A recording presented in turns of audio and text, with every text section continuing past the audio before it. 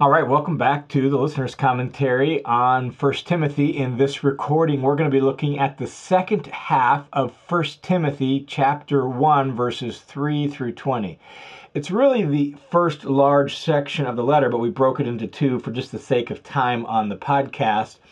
And it all revolves around Paul's charge to Timothy to really faithfully carry out his ministry. So let's recall where we're at in the flow of this paragraph before we jump into the new details in chapter 1, verse 12. And so in the first half of this section, 1 through 11, Paul called Timothy to charge certain people in the church, people who have strayed from the truth of the gospel, to stop doing that, to stop teaching strange, or as we noted, different kinds of doctrines, different kinds of teaching.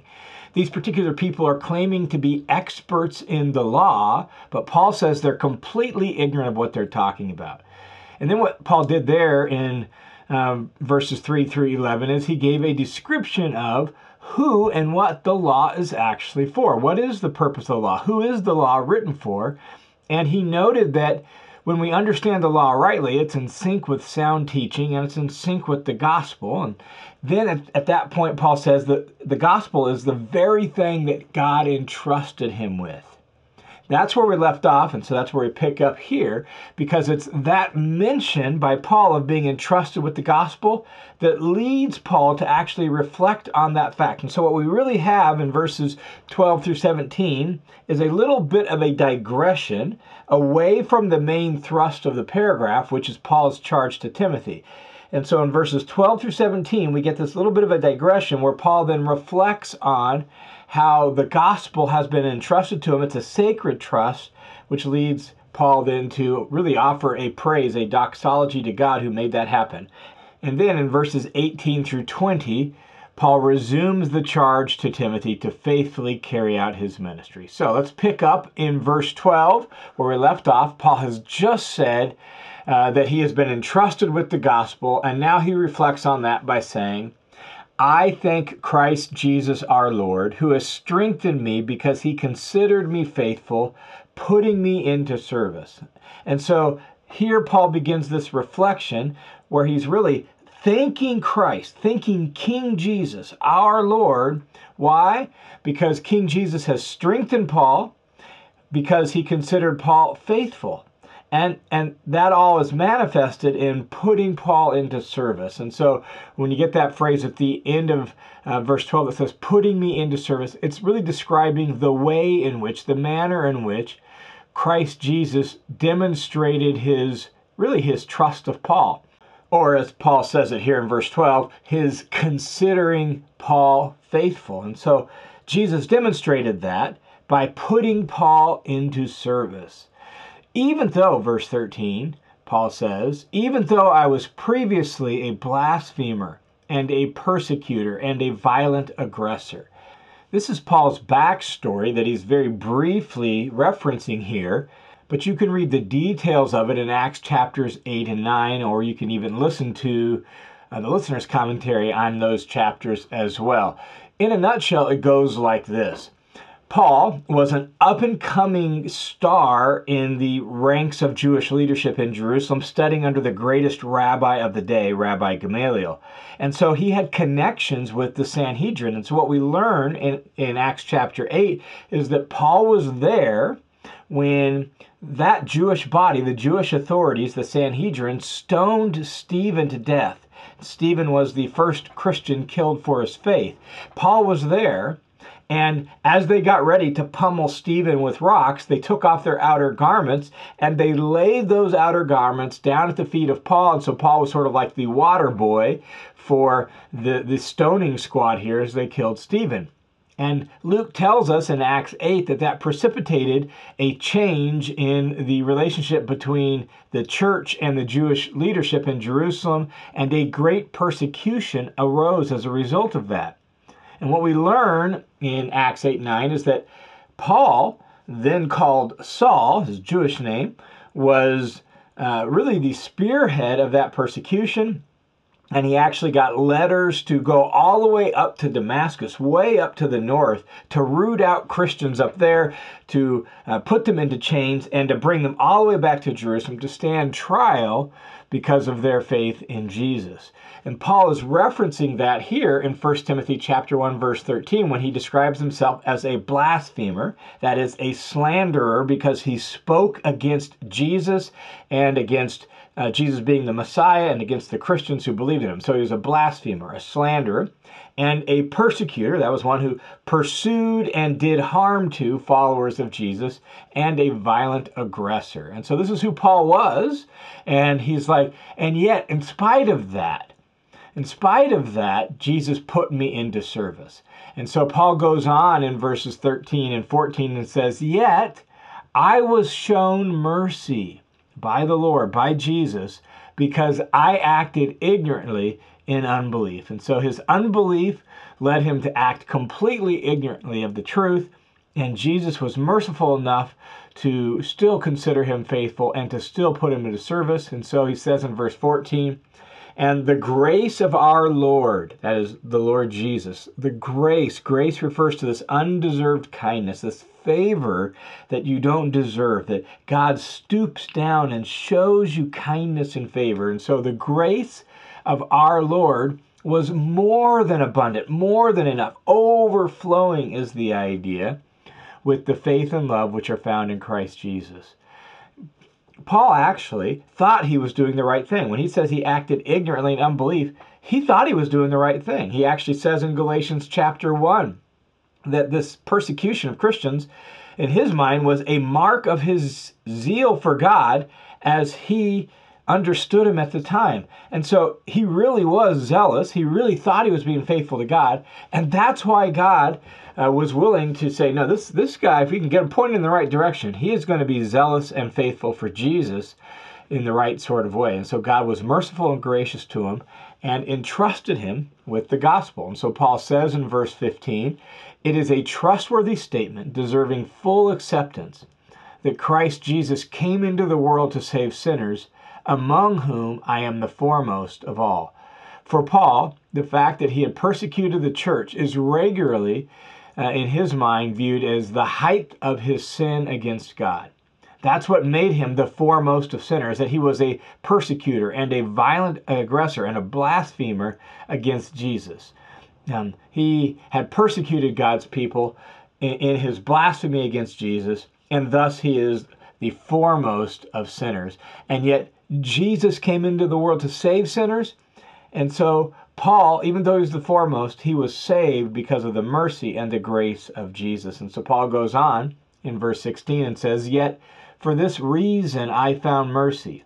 What's the reason? Well, Paul's going to state it, and he's going to state it in terms of sort of an aim, an objective, or a goal. So he says, for this reason I found mercy, so that, with this aim in mind, so that in me, as the foremost sinner, Jesus Christ might demonstrate his perfect patience as an example for those who would believe in him for eternal life. In other words, Paul's like, I was such the foremost of sinner that I kind of become like exhibit A of God's mercy and grace. I become the foremost example of how God in his patience is going to save whoever believes in him. If he could save me, Paul is saying, then certainly he could save you. Certainly he could be merciful and gracious to you. And so Paul views that one of the purposes of God's saving him, even though he was such, in his mind, such a awful sinner, is that God could demonstrate how merciful and patient and gracious he is. Paul actually strikes a similar note in Ephesians chapter 3, verse 8, when he says this. He says there in Ephesians 3, to me, the very least of all the saints, this grace was given to preach to the Gentiles the unfathomable riches of Christ. Notice Paul describes himself as the very least of all the saints there in Ephesians 3. He's like lower than the last of the saints. You get to the bottom of the saints, the lowest you could possibly go a step down, you'll find Paul. Well, he's really saying the same sort of thing here in 1 Timothy when he says that I was, because of my opposition to the church and my blasphemy and my persecution of Christians, because of that, I was like the very bottom of the heap. And yet God rescued me, and he did so that he could demonstrate his perfect patience, his complete patience as an example for anyone else who would believe in him for eternal life. So in view of how merciful and gracious God has been in forgiving him, and in view of how patient and merciful God has been in entrusting him with the gospel, not just forgiving him, but putting him into service, Paul then breaks out into praise to God, into a doxology in verse 17. He says, "Now to the King eternal, immortal, invisible, the only God, be honor and glory forever and ever. Amen." And this expression, this kind of spontaneous expression of praise to God, is motivated by God's mercy and grace and patience in rescuing Paul, putting him into service, and doing so that other people could believe in him. And therefore, in the flow of thought here, this is a celebration of God's goodness and generosity and greatness in trusting Paul with the gospel. Now, at that point, Paul's little digression, important digression and necessary digression for how Paul became who he is, and yet it still breaks the flow of thought. And so at the end of this little expression of praise, we now in verse 18 return back to the entire purpose of the paragraph, which is Paul's charge to Timothy. And so verse 18 picks up by saying, "This command I entrust to you, Timothy, my son, in accordance with the prophecies previously made concerning you." And this word translated command is the same word that was translated instruct and instruction up above in the earlier part of the charge. And so we need to make sure we recognize it's the same word so we can hear Paul coming back to that charge, this command, this instruction, this charge I give you. And what Paul is doing is he's beginning to wrap up his opening call to action to Timothy. And what command did he give him? What charge did he give him?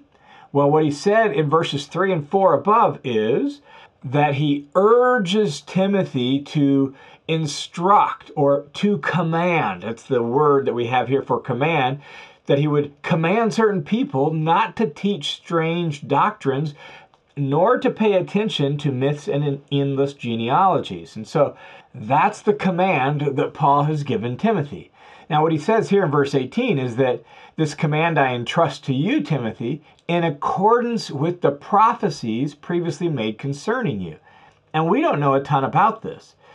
In the same context of urging Timothy to carry out his ministry in a few chapters, in 1 Timothy chapter 4, Paul says this. He says, "Don't neglect the spiritual gift within you, which was granted to you through the words of prophecy with the laying on of hands by the council of elders."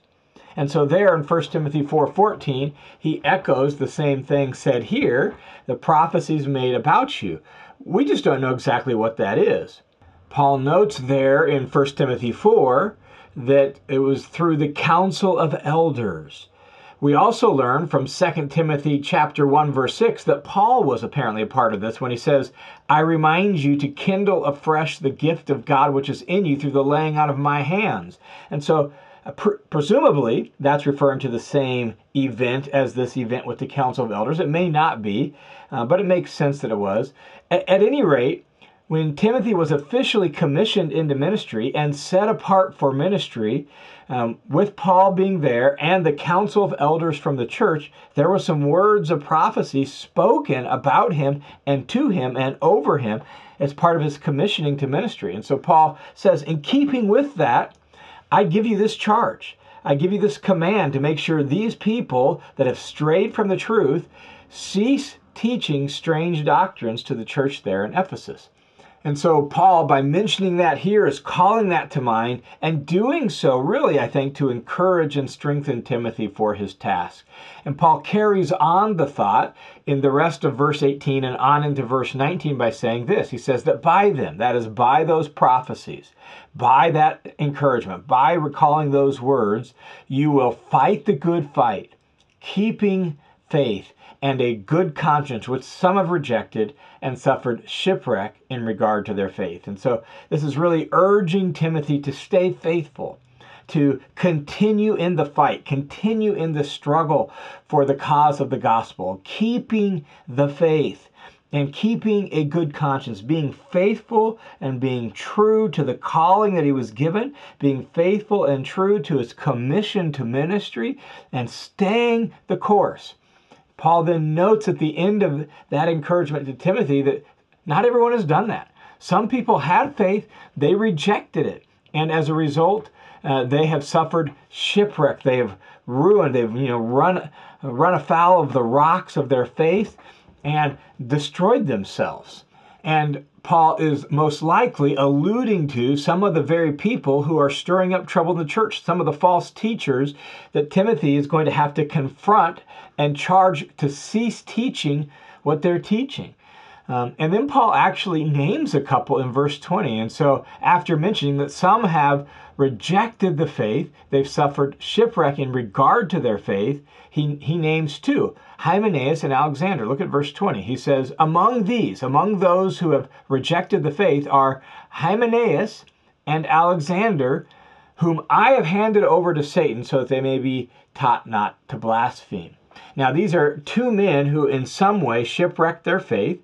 Hymenaeus is likely the same guy as the one mentioned in 2 Timothy chapter 2, verses 17 and 18, who Paul says there departed from the truth. And Alexander is probably the same guy as the one mentioned in 2 Timothy chapter 4, verse 14, where Paul says, Alexander the coppersmith did me great harm. The Lord will repay him according to his deeds. It's probably those same two guys that get mentioned in both these letters that have stirred up trouble in Ephesus, stirred up trouble for the church. Apparently, at some point, they were members of the church. They maybe even had some leadership roles in the church. Who knows? But they've got some influence, and they have done a whole lot of harm to Paul and to the church. And so Paul says, I've handed them over to Satan. What does that mean? Well, we don't really know for sure. It's an interesting phrase. Paul uses the same phrase in 1 Corinthians 5. And there, this is what he says. Let me read 1 Corinthians 5, verses 3 through 5, so we can hear how Paul describes it there. He says this, for I, on my part, though absent in body, but present with you in spirit, have already judged him who has so committed this. He's dealing with a man who is sleeping with his stepmom, who has so committed this as though I were present. And so there's this handing over to Satan in some sense has to do with judging him and judging what he's doing as wrong. He goes on in 1 Corinthians 5 and says, in the name of our Lord Jesus, when you are assembled, and I with you in the Spirit, with the power of the Lord Jesus, I have decided to turn such a person over to Satan for the destruction of his body, so that his spirit may be saved on the day of the Lord Jesus. Now, that in itself raises all sorts of questions and all sorts of difficulties. But what we do hear from that is that the aim, the objective is hopefully that somehow this act of handing a person over to Satan will lead to their salvation on the day of the Lord. That's the aim. That's the objective, Paul says there in 1 Corinthians 5.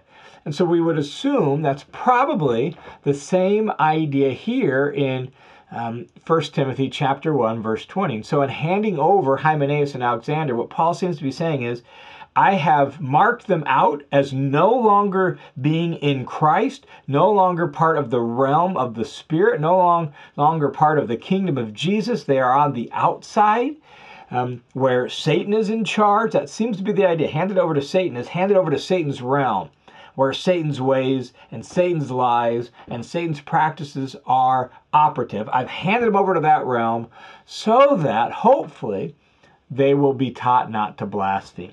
So notice the same thing here in 1 Timothy 1:20 as in 1 Corinthians 5. There's this redemptive aim of this.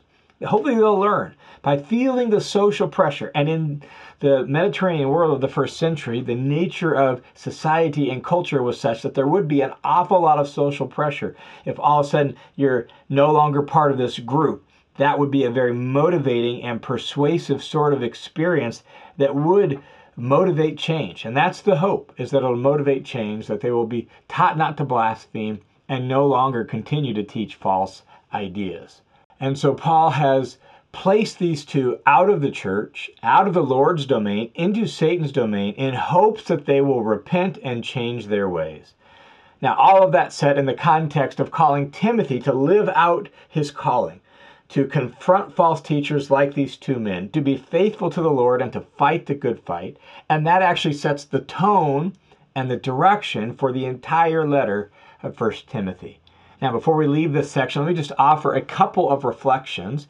The first is this, and that is the notion of sound doctrine, that there is a body of truth. There is a set of teaching that is in sync with the gospel, that is true. It's the proper way to understand God and His Word and His teaching and the gospel. And Paul calls it sound teaching or sound doctrine. And sound means healthy. It's good for us. It's good for human flourishing. It's the thing that actually is going to bring health to us, mind, body, and soul and spirit, right? It's God's way. And so there is sound teaching and sound doctrine, and it must be preserved, it must be upheld, and those who contradict it, those who blaspheme and teach false things, must be rejected and must be dealt with, as Paul does with the two men at the end of this paragraph. And so we must remember, as followers of Jesus, as preachers and Bible teachers, that we are going to be held to a standard called sound teaching. And we must work hard to make sure we're understanding that and we're accurately and properly passing that on. The other reflection I want to offer out of this little paragraph is the digression. And that is what Paul's example shows us, is that the gospel is about rescuing sinners, rescuing people like Paul, who loved God, but was misguided. He was sincerely wrong in his understanding of God, and thus Paul says he was the foremost of sinner, and yet he was shown mercy and grace. And the gospel is all about that. And so Paul offers his examples, a testimony of grace, as a pattern and example of how God rescues sinners. And there's something powerful about that. And so as we pursue sound doctrine, and we try to live in sync with the gospel, we must recognize that the gospel is all about a testimony of God's grace in the life of people like Paul, like Timothy, like you, and like me. That God in His mercy and His grace has shown patience to us and rescued us and forgiven us. And by His grace, He's made us a part of His kingdom, and He's given us a role to play. He's given us a job to do, whatever that might be in His kingdom, so that, like the Apostle Paul, we would have a good testimony of grace that can be an example to others who would believe in Jesus through our testimony. All right, thanks for tuning in to the Listener's Commentary on 1 Timothy. The Listener's Commentary is a listener-supported, crowd-funded Bible teaching ministry that is made possible by the faithful and generous support of all sorts of people. People giving $5, $10, $20, $50, $100 a month that makes this ministry possible. So thanks a ton for your generous support. Thanks a ton for those of you who pray regularly and faithfully for this ministry. And if you want to join the team of supporters, you can do so by clicking the link down in the notes below, or by going to listenerscommentary.com, clicking the give button. It'll take you to a page where you can put in a dollar amount, click a little box that says make this monthly, and you can set up a monthly or even just a one-time donation right there. Thanks in advance for your support.